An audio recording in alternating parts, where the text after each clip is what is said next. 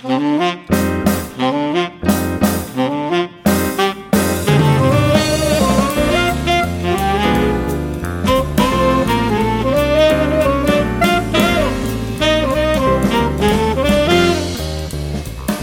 2 of my Research in Action series of podcasts is proudly supported by ARC Maths. That's ARC with a C.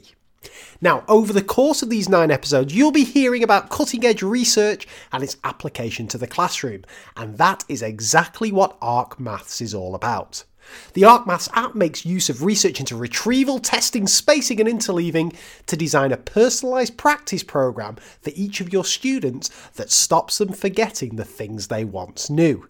It strengthens their recall of core math skills and knowledge and keeps students systematically practising previous topics so you can teach new ones. There's no teaching element to it, it's just designed to support your teaching through regular recapping.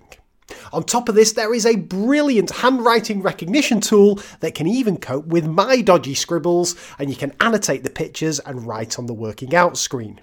Unsurprisingly, the app has been shortlisted for Educational App of the Year at the 2021 BET Awards. Teachers can have a go with the ARC Maths app for free if they get in contact and mention the Mr. Barton Maths podcast. It's currently available for iPads, but phone and other tablet versions will be available from September.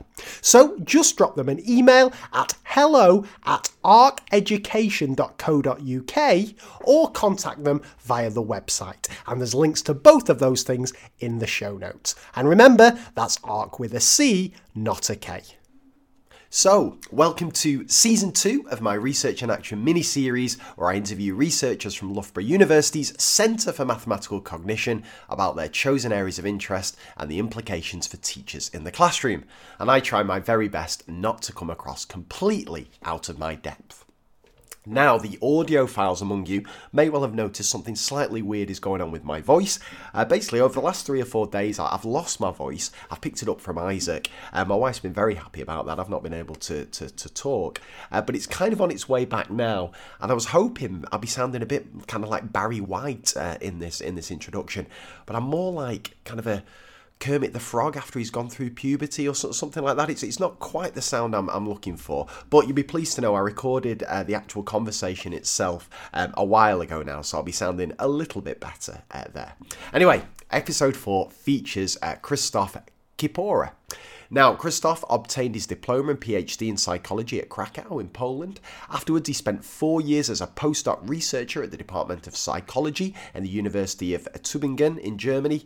And Christoph joined the Centre for Mathematical Cognition as a lecturer in April 2020. Now, my conversation with Christoph in Season 1 of Research in Action was one of my favourites from that series, where we discussed things like how people visualise relatively small and large numbers differently, and the magnitude of numbers in general. And in that conversation, Christoph also told me about chickens that could count. And I'll tell you what, it was one of the most bizarre and impressive things I'd ever heard.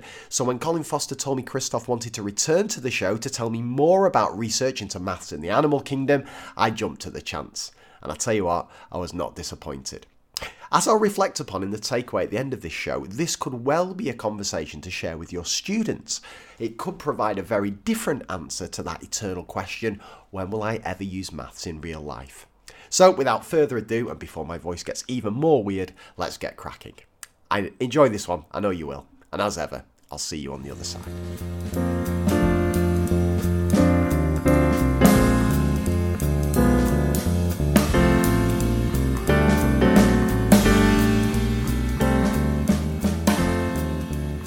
So it gives me great pleasure to welcome back to the show a returning guest from Research in Action Series 1. So Christoph, welcome back. Hi, great to be back. Yeah, very good to have you. One of my favourite episodes from the last series. So for the benefit of listeners who perhaps haven't tuned into that one for a while, can you just remind us who you are and just give us a brief overview of your career, if that's okay? So my name is Christoph. I'm a lecturer in mathematical cognition at Centre for Mathematical Cognition, Loughborough University. Originally, I come from Poland, where I did my PhD in beautiful old city of Krakow. Then I did my postdoc in equally beautiful old town of Tübingen in Germany. And after 4 years there, I got a position as a lecturer here in Loughborough. And yeah, here I am starting my position a year ago in the middle of like a global pandemic, uncertainty and stuff, but things are getting normal. That's right, because I remember last time we spoke, you hadn't really met many of your colleagues, had you? From what I remember, because everything had just been kind of closed down. You arrived in lockdown. Have you managed to meet everybody now? Well, like since then it didn't change much because in the meantime we had like another big lockdown. So like nothing much happened on the campus. But yeah, I'm kind of in contact with my colleagues online, so it's. Yeah, I think I'm not in the worse situation than anyone else these days. So that's how it is. Right. Fantastic. Now, last time you were on, we were speaking all about numbers and space and visualizing things that were just blowing my mind. So I was really pleased whenever I got the schedule from Colin to say that you were coming back on the show. So what are we going to be talking about today, Christoph? Yeah, well, actually, I proposed to Colin that we can discuss a bit about like how different species of animals use numbers, how they count, and so on. I thought it can be kind of interesting to the listeners. Oh, that is perfect. That is music to my ears. Perfect. Right, go for it, Christoph. Which animal are we starting with here? Yeah, well, I don't know whether we want to start with something like insects or fish or amphibial or mammals. You pick, because the whole notion, as I said to you last time whenever we were talking about chickens, I can't imagine how animals count or how we measure it or how they perceive number and quantity. So you start wherever you think is most appropriate, Christoph, and we'll take it. Yeah, well, maybe we can start with like experiment about ants, because this one is like, on one hand, some people consider it maybe a little bit cruel. For some people, it's like very nice example of how you can actually introduce experimental manipulation to test some predictions. Because like we know that ants are relatively simple animals, like their nervous system is not super complicated and so on. But on the other hand, the scientists were really puzzled on how they managed to navigate, how they managed to find their way back home. And there were several ideas, especially like when they stop like walking back on the way and start really searching for the entrance to the nest.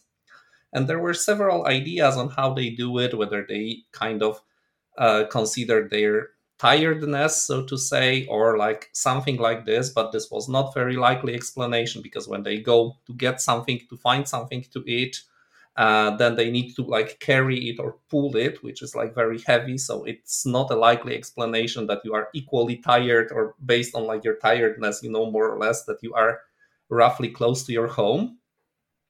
There were also some ideas that it's maybe about like death reckoning, so kind of whatever, estimating like how you walked and trying to navigate back. And there was an idea that it can be that they are counting their steps, so they are using kind of mental internal odometer to operate. And this, like, of course, is kind of interesting idea or prediction, but you need to really find a solution on how to measure it. Yes. And this was, in my view, like ingenious solution that the researchers made, and this paper was published in Nature or Science. So probably the scientific community also appreciated the idea and the method. So the solution was relatively simple. Like, if you count steps in order to find your back home, then if we alter the length of the step, then you would change the distance. If you know that you need to make the 50 steps back, yes, and for instance, I would extend your legs with stilts, you would walk further. And yes. And this is the cruel part, if we like kind of shorten your legs, then you would not be able to like go back. Yes. Like, seems that, or like you would like make, after making 20 steps, you would not make such a long distance. So this is essentially what the researchers did. So when the ants came from their nest to the place where they found something to eat, some of them had their legs extended. They were using the hair of the pig. I have no idea how they really managed to like attach it to the each of the legs of the ant. And these ants with their legs extended were actually walking like further, and they were missing the nest and walking further. Wow. And the other group of ants was actually had their legs like cut a little bit, and they were kind of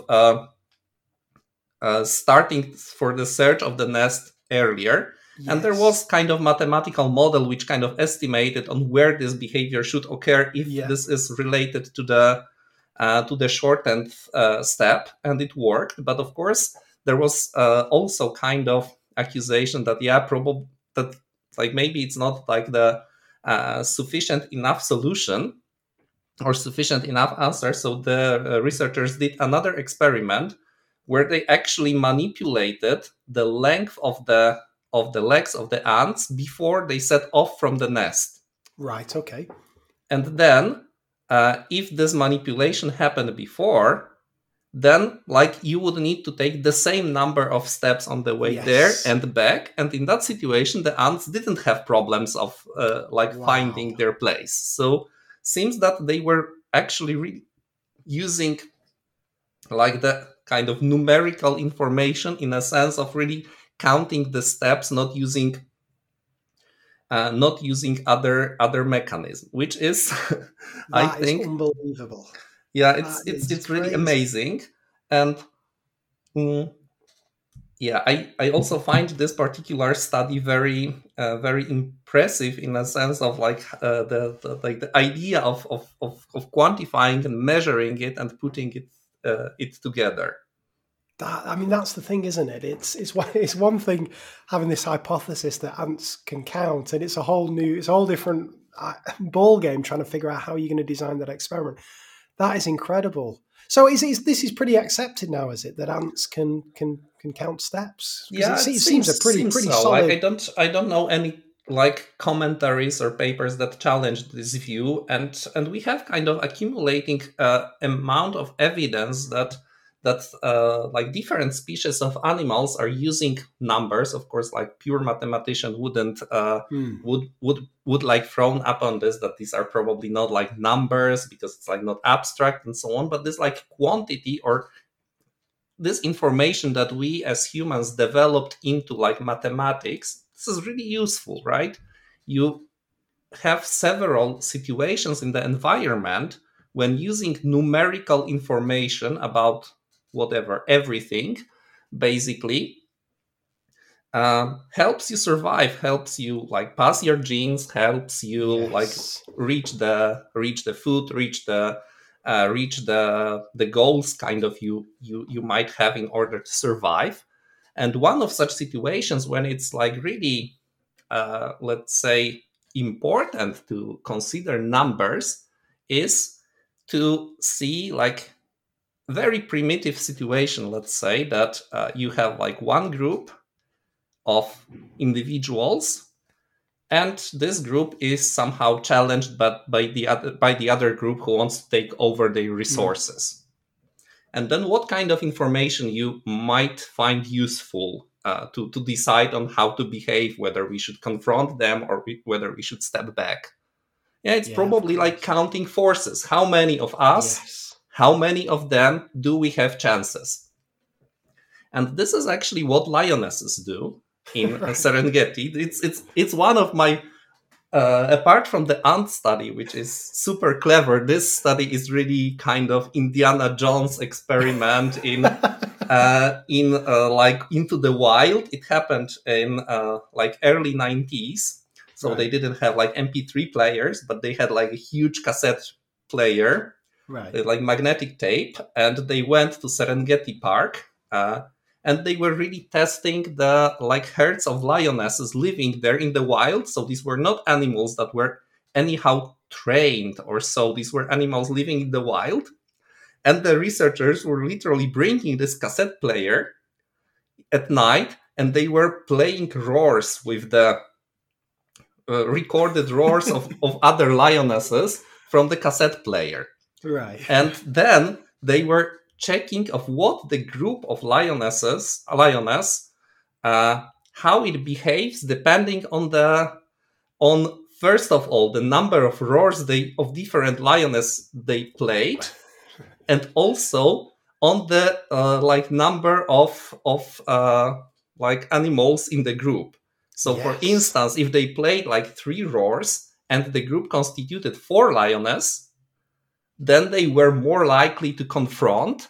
But if the group was only 2, they were rather likely to retreat, to step back, to leave the territory.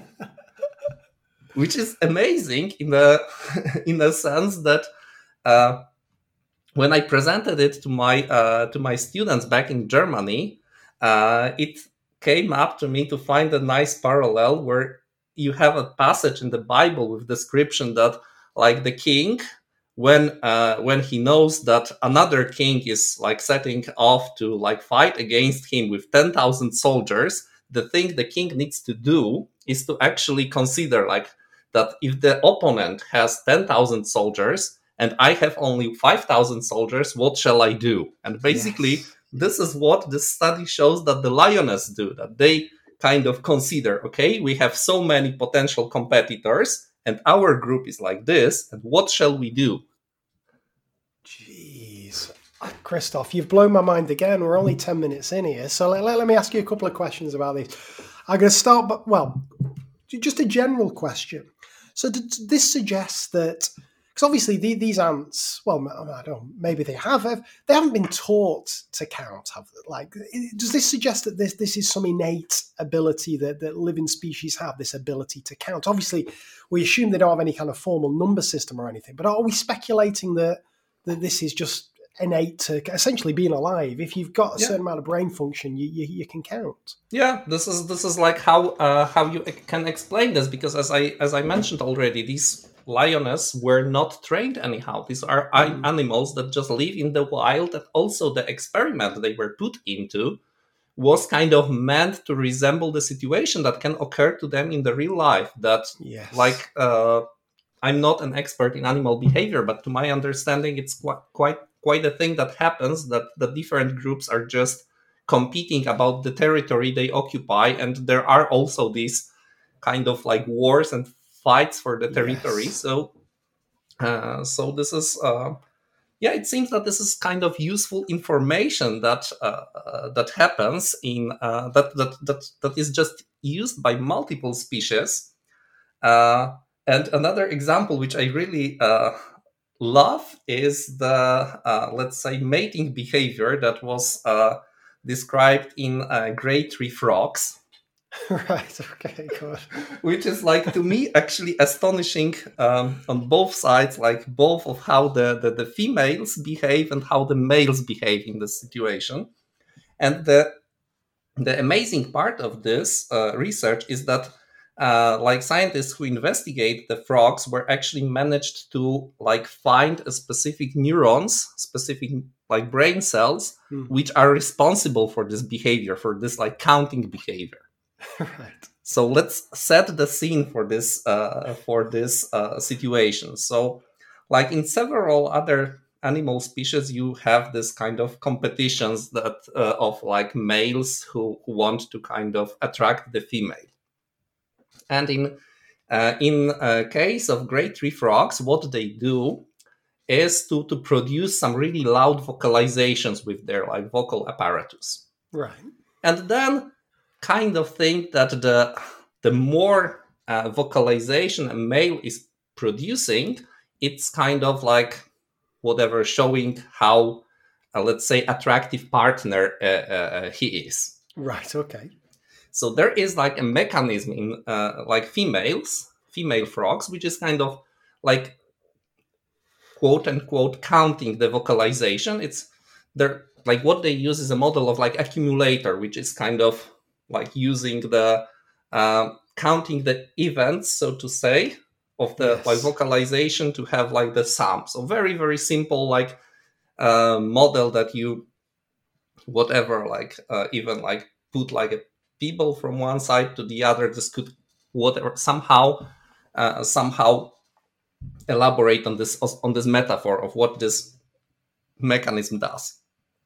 So we have females on one side, which are kind of capable of counting vocalization, which is, yeah, kind of reasonable thing if this behavior is kind of like indicative of the, let's say, attractiveness of the partner, of quality of genes, or however we want to call it. But to me, even more astonishing and funny at the same thing is what the males do. Right. Okay.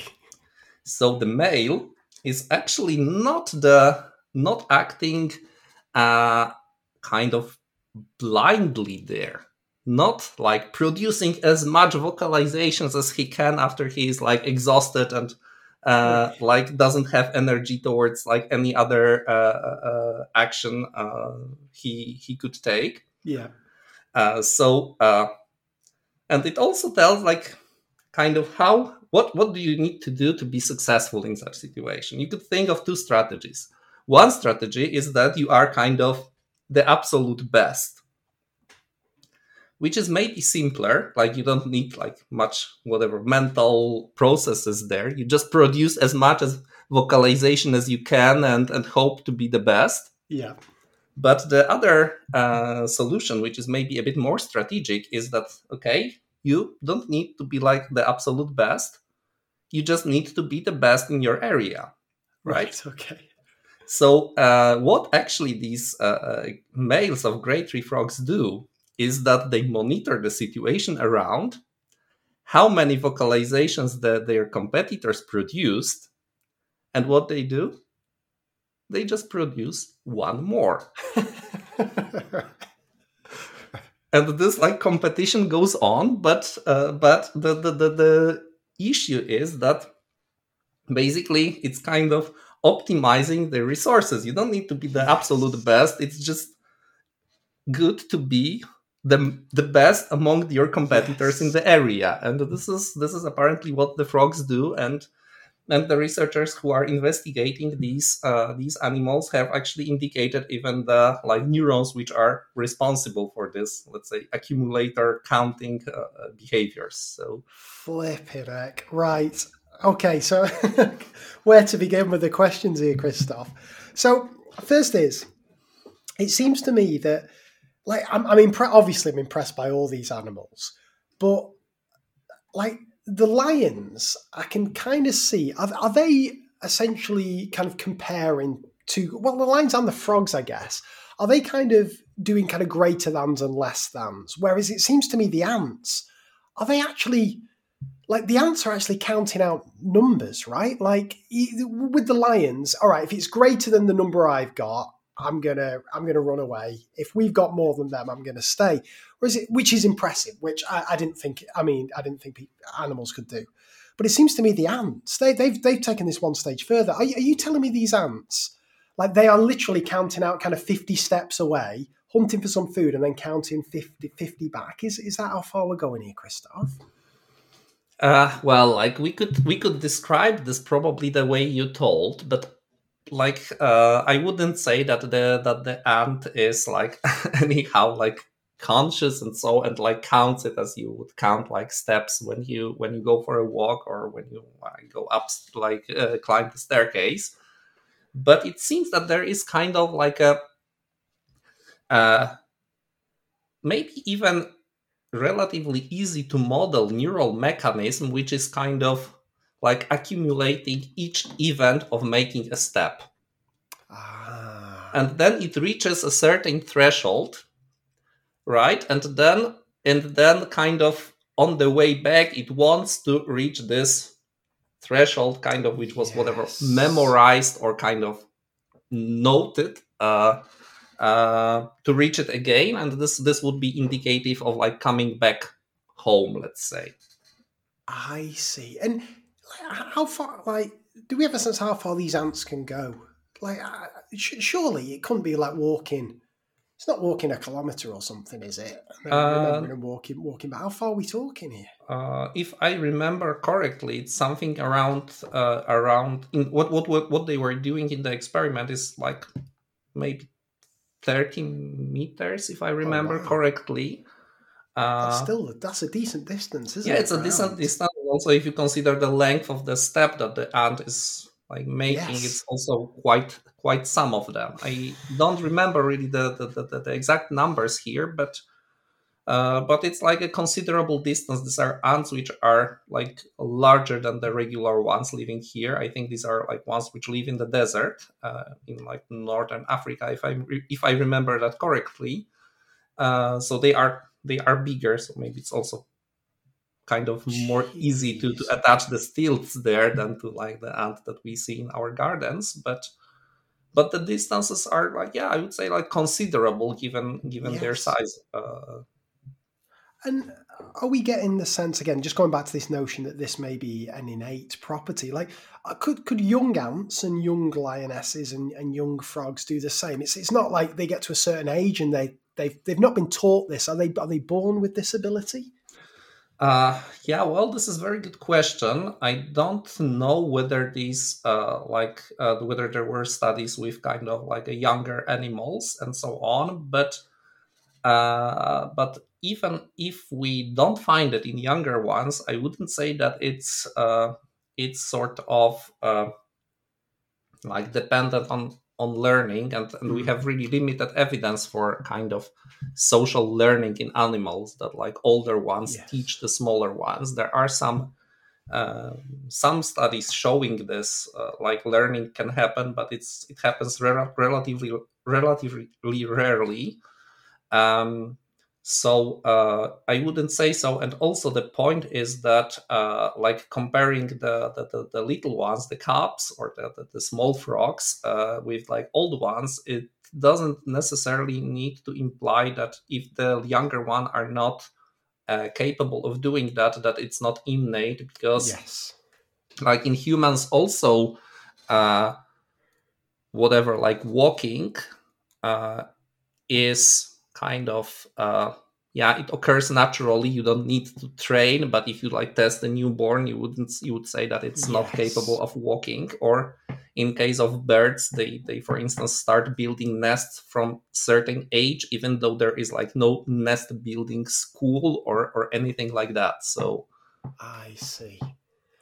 Whew. And just before we go on to another animal, just back to these frogs. Like you say, these male frogs, that's a smart move, isn't it? So let me just see if I've got this right. They're not going all out trying to attract the females. They're just trying to do that little bit more than the next best in the group.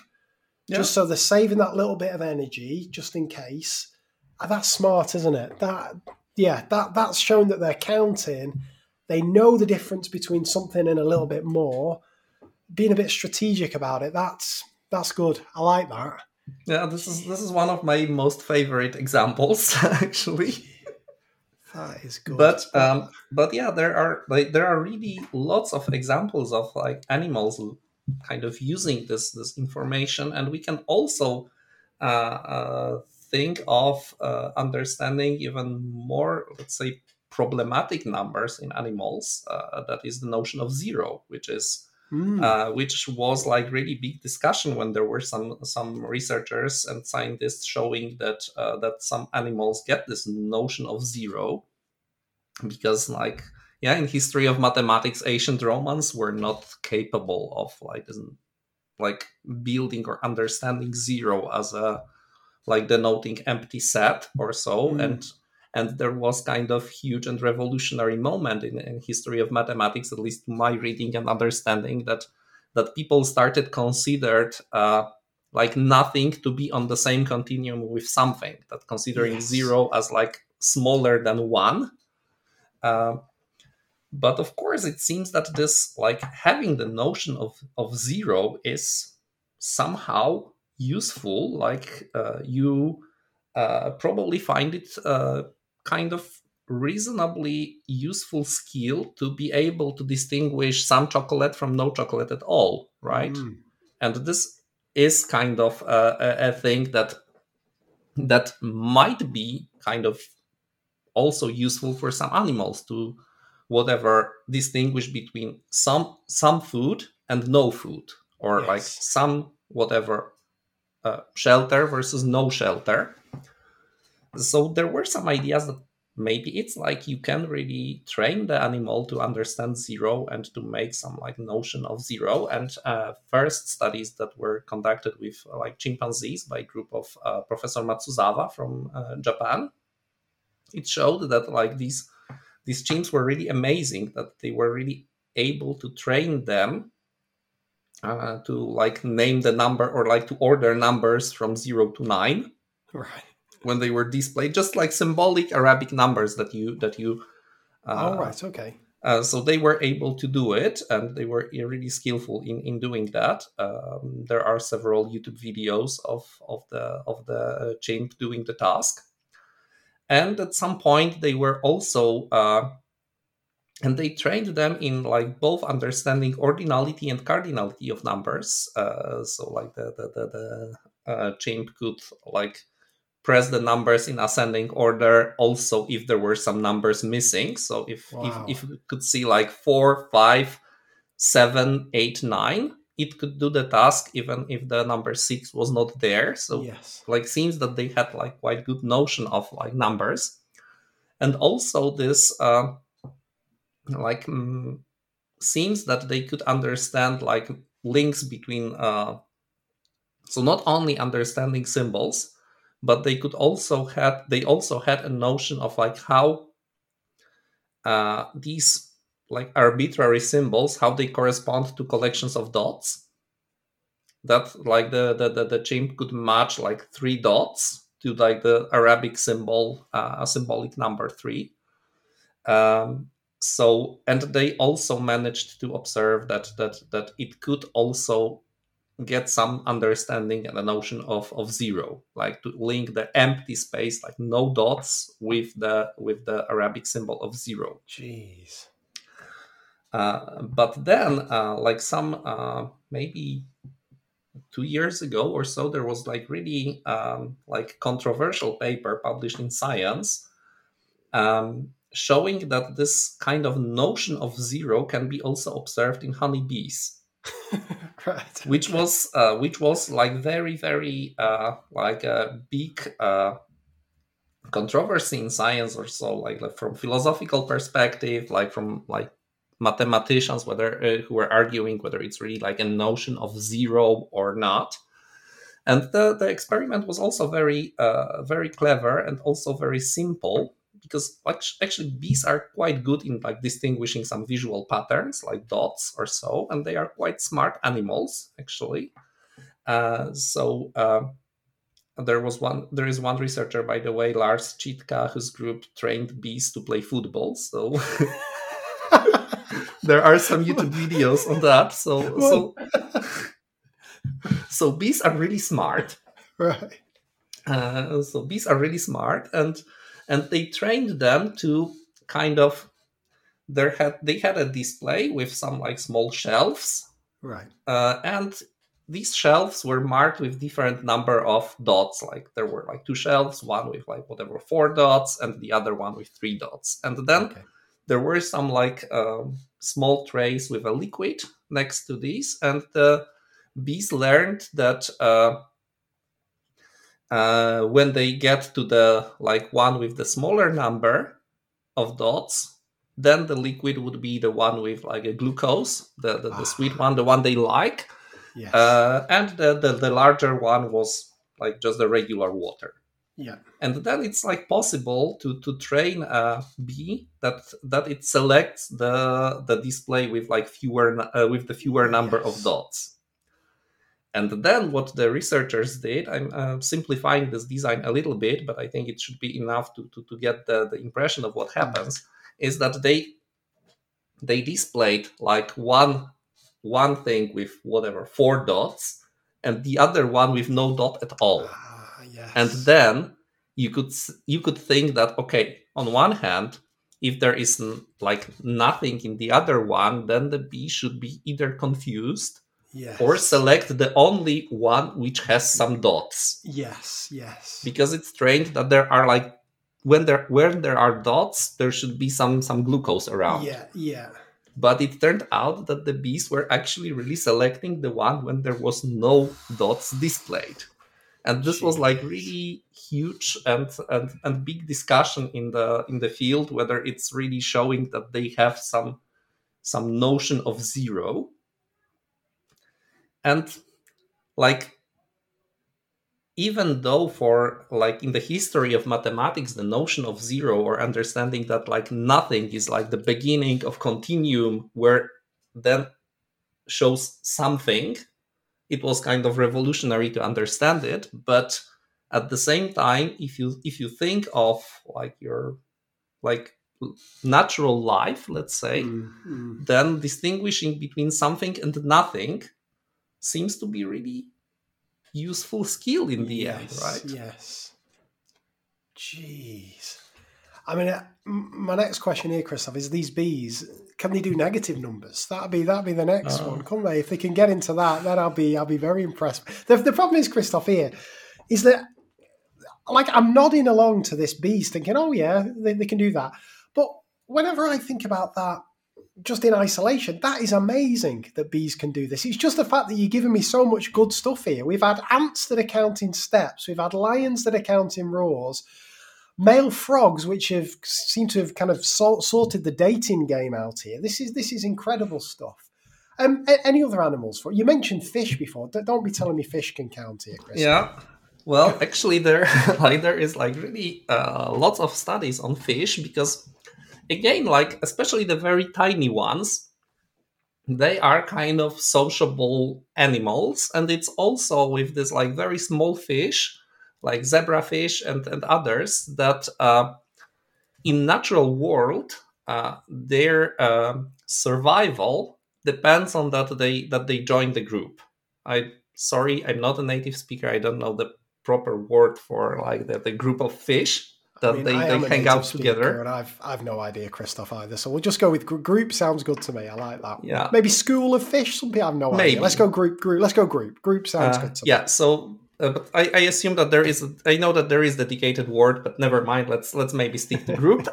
So they really can learn that they join like a bigger group.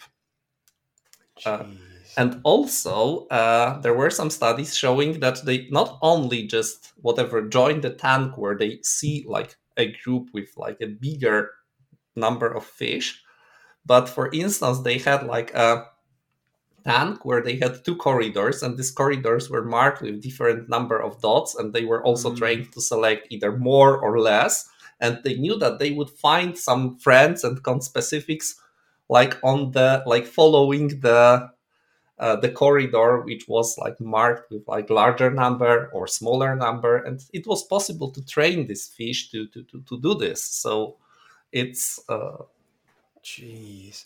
And like when we're talking the fish and the lions and the frogs and so on, are they like I saying I could believe it. I couldn't believe it, but I could kind of imagine a fish would look at a group that's got 3 fish in it and look at a group that's got 300 fish and see that there's more in the 300.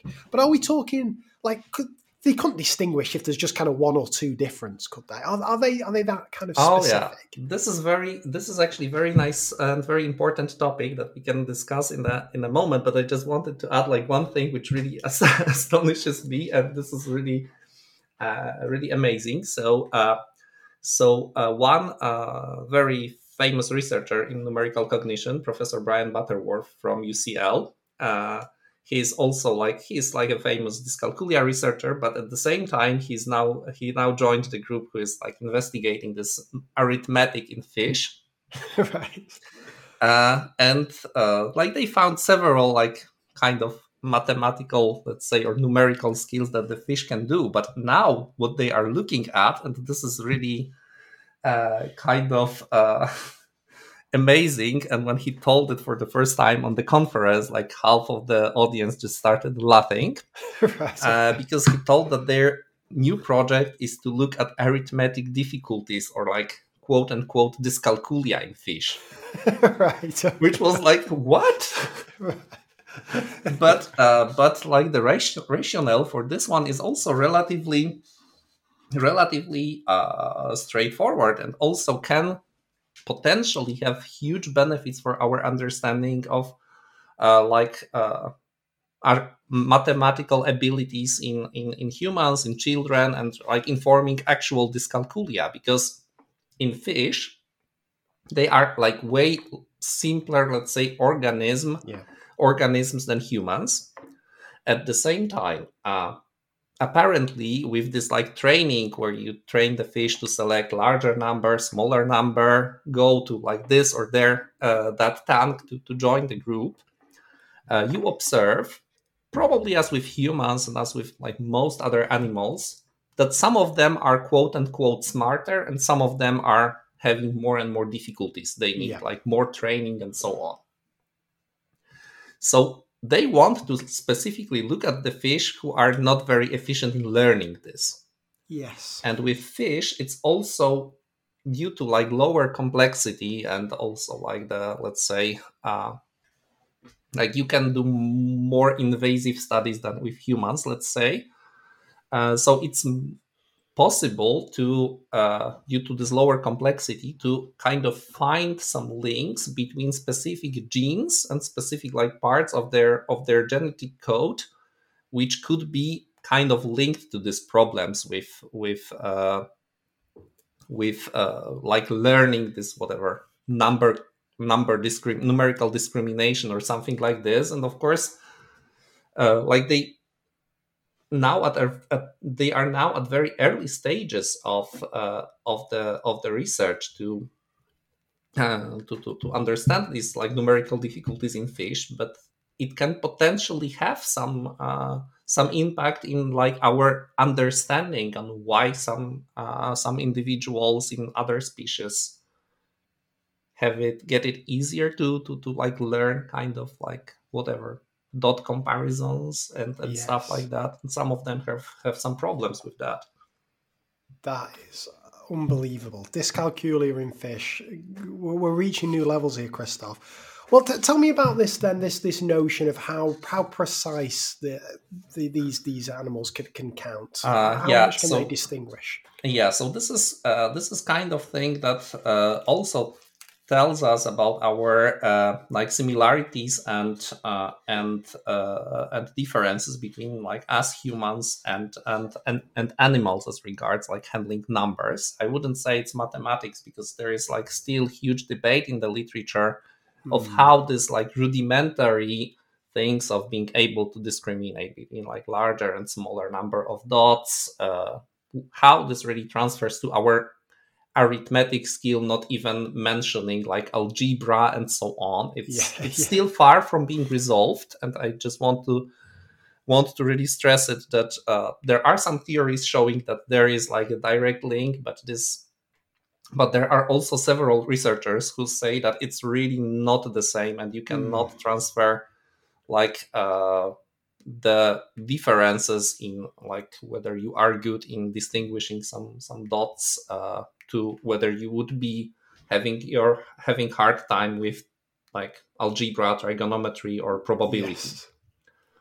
But in general, when it comes to this, like let's say very simple ways of using numbers, both humans and several other species of animals have like two systems that work in a kind of independently of each other. One is called subitizing, and subitizing is like this is like the word subitizing is a neologism coming from Latin subitius, which means sudden, and this is the process of getting this like effortless and strong impression about like numerosity of objects. So for instance, if you enter the room and you see 3 coins lying on the table, you see that there are 3 coins. You don't need to count them 1 to 3. You just see that there are 3, and you can instantly distinguish it from 2.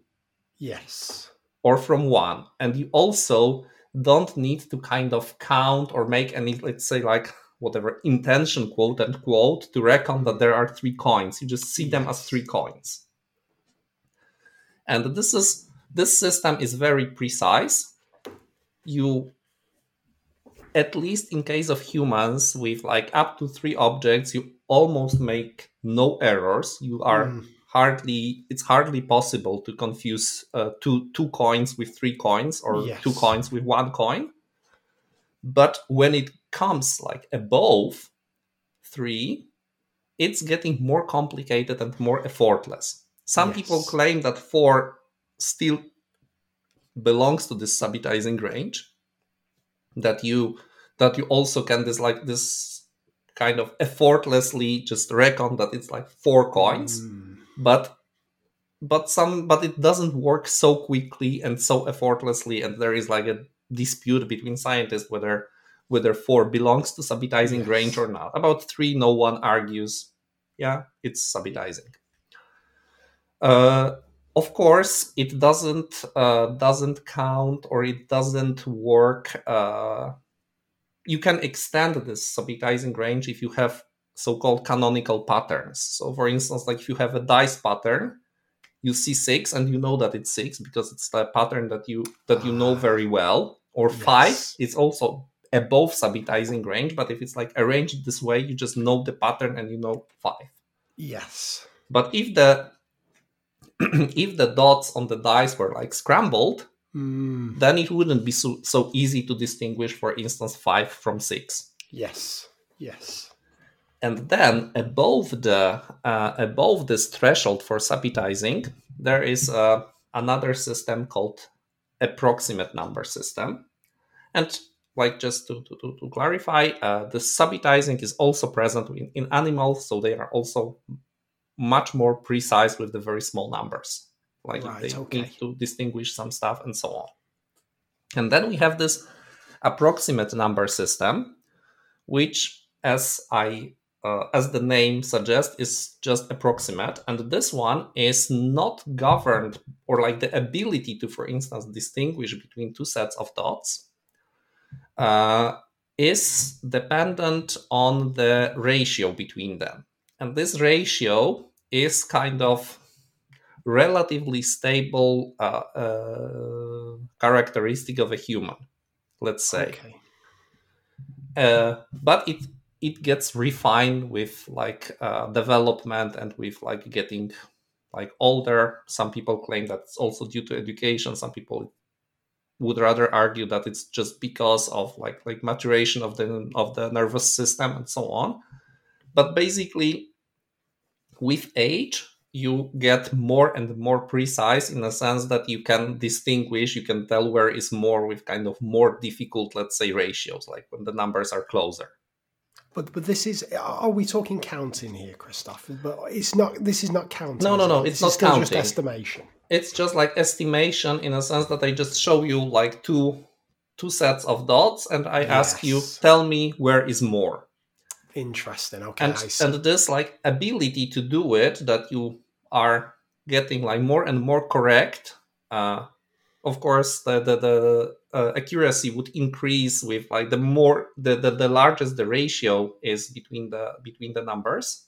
Yes. So like 5-1, super easy. 2-1, super easy. But if this like ratio is like closer to each other, then it's getting more difficult.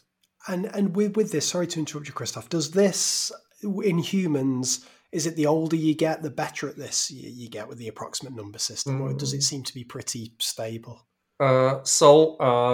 Like in case of like children up to, let's say, whatever, like maybe like 16 or so, then it would increase. But afterwards, in like adults, it's not that someone who is like 60 would be better than someone who is 20. I wouldn't say so. So it's like kind of like things that just develop while whatever, like during maturation, and then they like roughly remain unchanged. Final question before I let you carry on. I'm really sorry, just before I forget to ask, is there like a correlation between how good you are at these approximate number tasks and how good you are at the rest of mathematics, like non-number, like algebra bits and geometry, or does it seem to be pretty independent of like mathematical achievement? I have a feeling that, like, no matter what answer I can give now, I would gain some strong enemies in the field of numerical cognition. So, well, we don't want that. We don't want that. We don't is want is that. This like is this an area of dispute then, Christoph? Yeah, absolutely. So this is like really the big area of dispute, whether it's like this or not, and like the question seems to be super simple, right? But on the other hand, this, when you get into details, it gets terribly complicated, because you have when you have this dot comparison, when you compare dots, there are like the things which differ between the two displays is not only the number, but also multiple visual features, like I guess 8 of them, if I remember correctly, which also vary. So just imagine that you have like all the dots are of the same size, and they are all black printed on the white sheet of paper. And then I show you whatever 16 versus 20 dots. And then like all the dots are of the same size. So on the one with 20, in general, you have like more dots, so the number differs. But also what differs is like the amount of black to, or like the ratio of black to white ink on both cards. What also differs is like, this is like the overall area, but you have kind of like also luminance, then like how much. Of course. Then you have also so-called convex hull, which is like if you just like draw kind of like a circumference around the collection, it would be also bigger. And then this is the big problem also with this like studies with like approximate number system in humans, but also in the animal research, that very often you actually find that whatever, if there are like two piles of carrots, the elephant would select the one which contains more carrots. But at the same time, this pile would be also physically bigger, right? And on the other hand, and this makes sense, but you can think of, okay, yeah, but we can just make them like the smaller carrots. But what's the business for the elephant to select the larger pile with smaller carrots, right? So this is like a big confusion. And also with the like human studies with dot collections and like recognizing like where is more, you cannot like do it in a kind of pure way, in a sense that nothing else changes but only the numbers. If you control for some visual features, if you control for like overall area, colored area, then the dots would be smaller in the bigger set, right? Because to keep the like amount of ink you use to make more dots, you need to make them smaller. And so there are ideas on really how to kind of equate it across all the stimuli you are using in your experiment, but you cannot do it at the level of like each single display that I show you.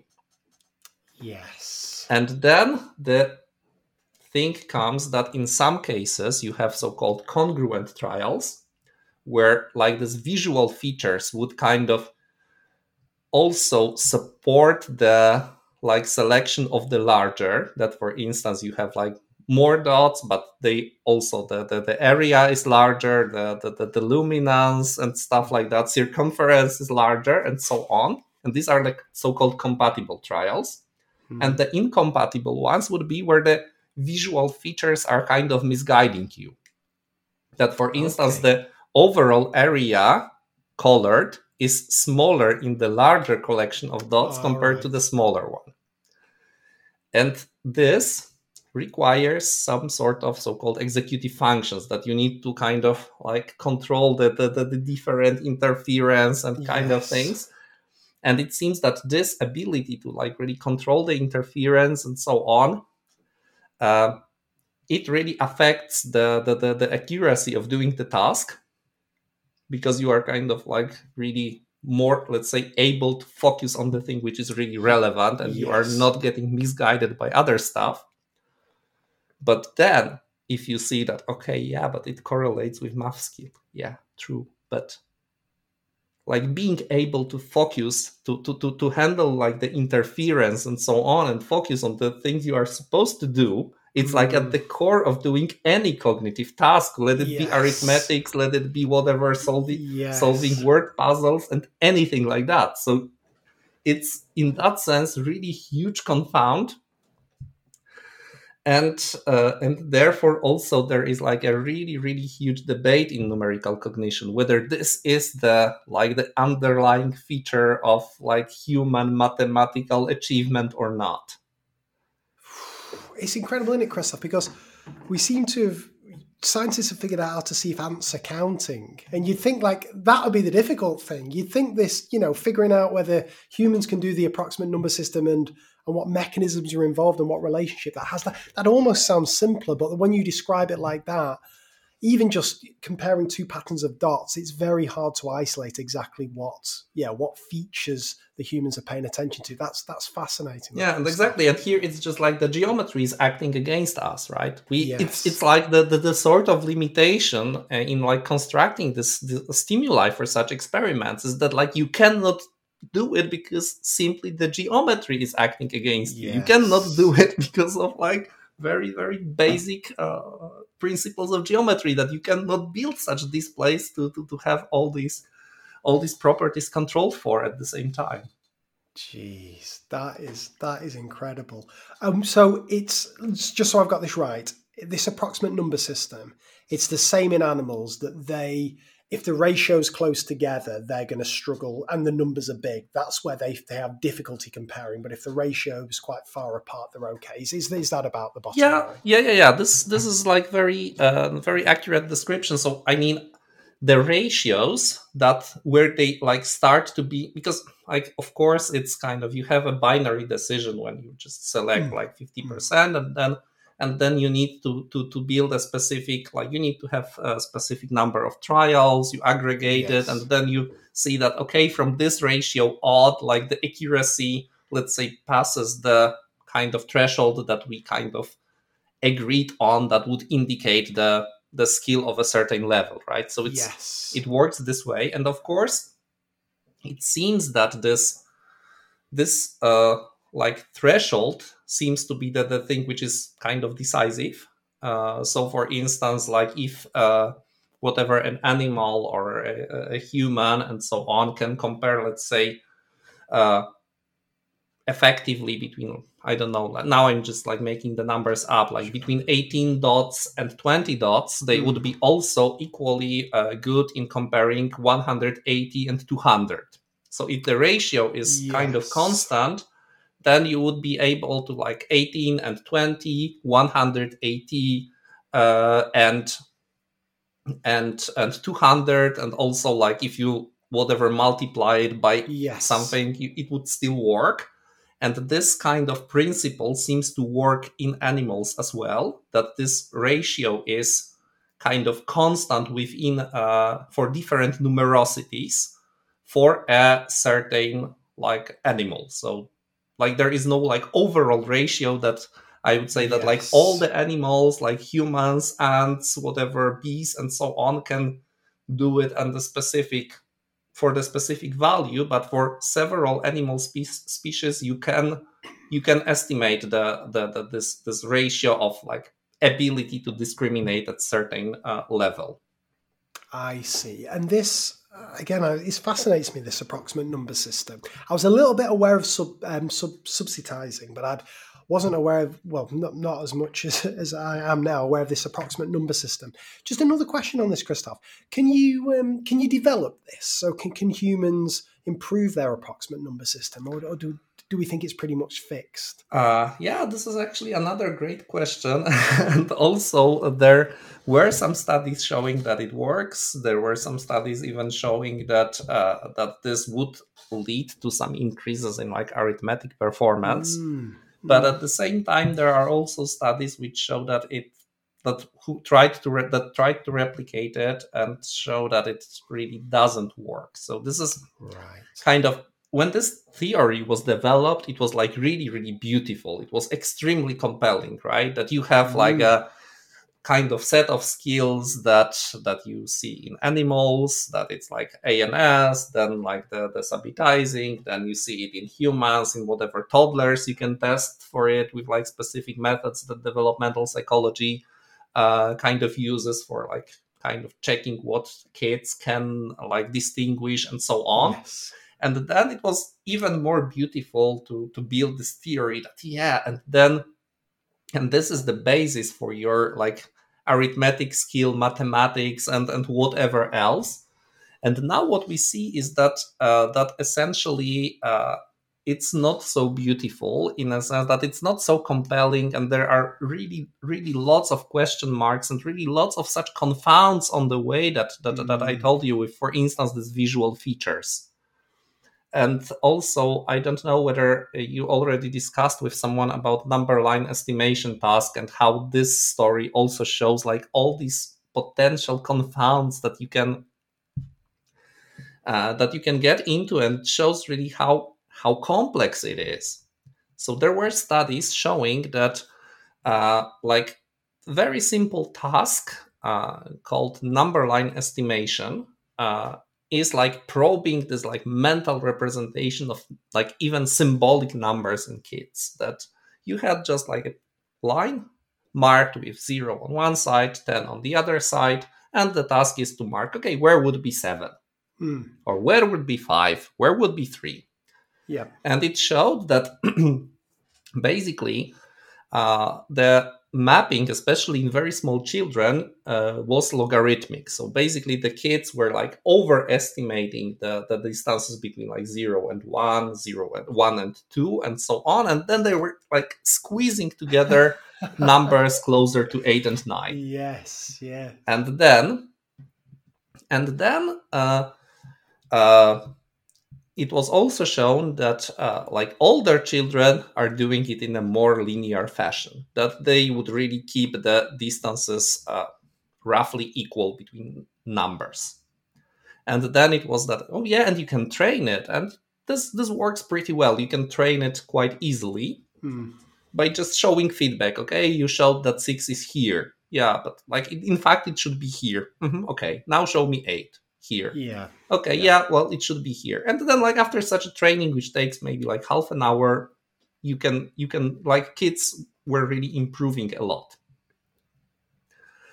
And then it was also like linked somehow to like numerical abilities, that they were like improving in mathematics and stuff like that. And also there was like a strong correlation between accuracy in this task, linear mapping, and their arithmetic abilities. Right, okay. And of course, like beautiful, right? You have linear representation in your mind. You developed from this like inborn logarithmic, and it's so beautiful and so compelling, and you can measure it with the number line and so on. But sounds good. I'm guessing a twist's coming in. Yeah, and then the twist was that some people were thinking that maybe it's a little bit too risky assumption that you can actually measure a mental representation by just asking people to draw lines on the paper.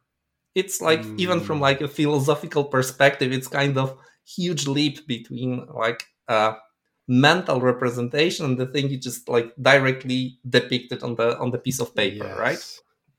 So there were some like models and studies showing this like developmental change and so on. But then some people came up with idea that maybe it's just that kids learn to do the task. And maybe we can make a small experiment. I can ask you, like, how would you solve this task if I asked you to mark 77 on such a line that you have like 0, 100, and you are to mark 77? What would you do?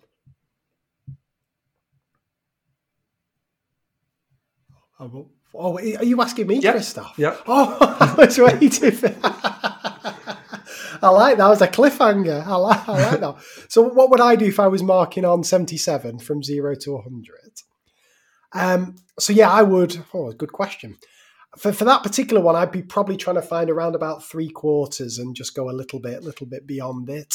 Or maybe Or maybe I'd go up in tens, mark up the tens and get between 70 and 80, something like that, I think, Chris. Yeah, so exactly. You were using, like, you would not kind of, let's say, directly use your probably very linear mental representation that you possess, but you would just apply some, let's say, proportional strategies of using benchmarks. Yes, that's it. The first strategy is, I think, the most natural one, that you think, okay, like half would be here, then like a half of the half, and then probably a little bit more to the left, to the right. Yeah. And this would probably bring you relatively proper solution. And it seems that what happens to children is that with the time, with the development, with how they learn numbers, it doesn't necessarily need to be that their mental representation is getting like more accurate, linear or so, but they just start using such strategies. Right. Okay. That they are using these benchmarks, and like it seems that the youngest children are just using 0 as their only reference point, because like 10 seems to be like a bit too complicated for them. Yes. Then when they grow a little bit older, or those children who are kind of developing a little bit faster, they already consider 10. And the older children would start considering 5, and so on. Yes. And then I just want to make it clear that I think this task is very useful and very handy, because it conveys quite a lot of stuff, because you need to do the numerical proportion, and you need to kind of transfer this numerical proportion into spatial proportion. And it seems that even very small kids, like 5-year-olds, can do it. And if you try to take a 5-year-old and explain them the concept of numerical proportion and spatial proportion, probably the kid would have really huge problems in understanding what you're talking about. Yes. Like that you need to transfer a numerical proportion that you calculated here into spatial proportion, and then based on this, you need to mark the response, right? The kid probably would have huge problems understanding that. Yes. But seems that in this task, they are actually doing it. Like not knowing it, but they are actually like doing the task. Okay, 5, works. Jeez. And then if you see that this is like ability to use the spatial proportions, like calculating numerical proportions and then transferring it to spatial proportions, that these kids also happen to like do better in arithmetics, then it's not so fascinating anymore to me. Because you basically just announced to the world that, wow, kids who are good in mathematics are good in mathematics. Yes. Which is kind of like not so compelling, and there is quite some strong evidence showing that it's mostly about this benchmarking, because when they used slightly modified task, the one that I told you is called bounded number line, because you have like bounds like upper and lower. And when they used a so-called unbounded number line, which is the task where you have like beginning of the line and then like open end, but just next to it you can see the size of 1 unit. Okay. And there, the number of strategies you can use is really limited, because you can kind of only use sort of like summation. That's clever, yeah. But you cannot do this proportional judgments, because you have no like benchmark to calculate it. Yes. And there, in case of this task, the correlation between like performance in this task and arithmetic performance in general is much lower than in case of the bounded one, when you can really do this clever proportions. That's interesting. Geez. Now, I'll tell you what would really impress me, Christoph, if an ant could do that task. You're not going to tell me that, right? That an ant can find 77 on a I don't know any like studies where they trained animals to like really do any sort of like number line estimations, but what animals actually can do, and they do quite well, and this was also considered as an evidence that they really have this like abstract notion of number, is that they can integrate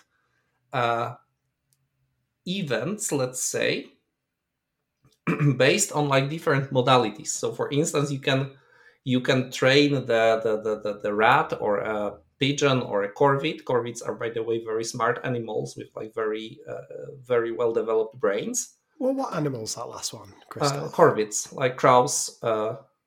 Oh, right, okay. Oh, crap. Right, okay. Flipping heck. Yeah, sorry. Go on. Yeah, my pronunciation is probably no. It's my lack of knowledge of animals. No, this like is this crows. Corvid, like the blackbirds, basically the big ones. I've learned something. Perfect. Yep, got it. So you can train such an animal to, for instance, like that it would be rewarded if it presses the like lever after whatever, like 4 events. And these events could be, for instance, like 4 flashes or of light of a like a bulb flashes 4 times, or 4 rings of the bell. Yeah.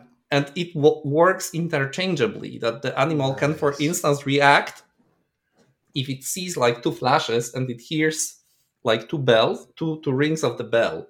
And like this was used, this observation that the animals, like whatever rats or pigeons or corvids can learn it quite easily, was kind of used as an argument that they can really learn this kind of abstract meaning of number, in a sense that it's like 4 events. It's not like even related to like the specific flashes of light or specific sounds, but really kind of abstract notion of event, and that it works across these, that like the things that they would have in common was actually the number, right? So there were some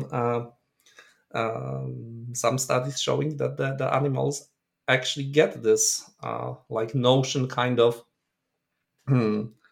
let's say and can use it. And there is also like a nice distinction, I think, here with this animal research, that like on one hand you have the studies where you train animals to do some such stuff, like whatever the thing with the numbers that I told you, with like integrating different events and so on. And it shows that, okay, yeah, the animals have kind of brain capacity to do such things, that you can train them to do this, or you can train whatever bees to play football or anything like that. I really recommend that you just Google for it. There are really awesome YouTube videos on bees playing football, bumblebees to be precise.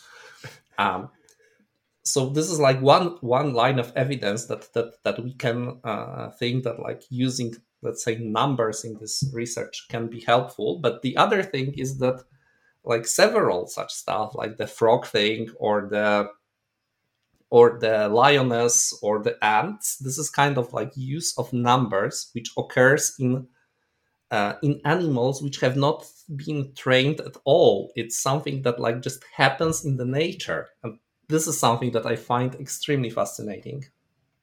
Jeez, this is once again absolutely blown my mind. This, I'd say, I was worried for one minute when you were saying integrate. I was worried that these frogs and stuff could integrate polynomials and stuff. They're not quite at this stage, are they? No, we're not there. Josh, maybe next time you're on, Christoph, you'll tell us about that. Well, we've done ants, lions, frogs, chimps, bees, fish with dyscalculia. We've done it all. Is there anything else you want to share with us before we wrap up, Christoph, from your fascinating reading?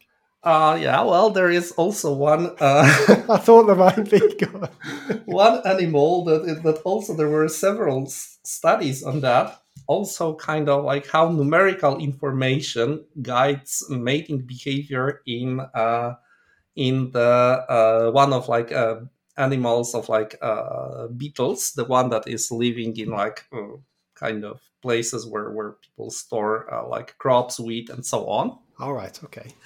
And there were some studies showing like the let's say situation, like how these like males of these species, it's in Latin, it's called Telebrio molitor, if I remember that correctly, how they would like behave, so to say, depending on like numerical, let's say, information, and they were using the mating strategies or mating behaviors. So like one study was that the beetle was kind of able to visit like 2 chambers or like 2 like enclosures, which like differed in like number of like olfactory traces of females that were present in the room.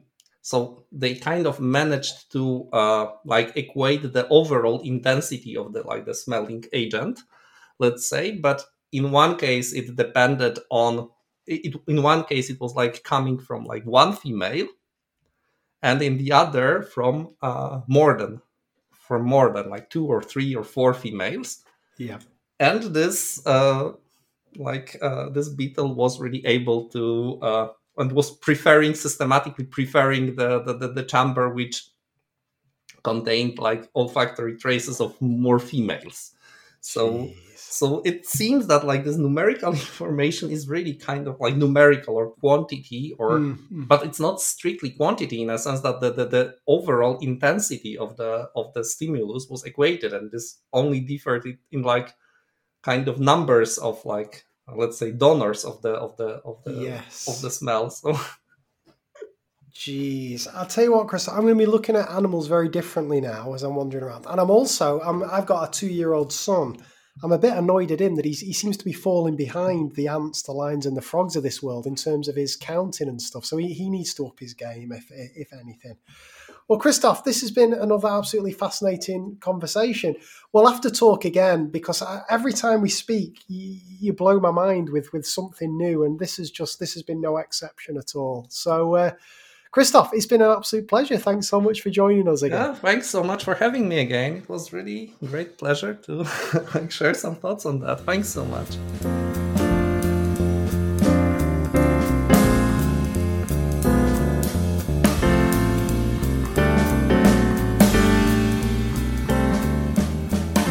So there you have it. There was my conversation with Christoph Kypora. Once again, apologies for my weird sounding voice in this takeaway. I'll keep this relatively brief.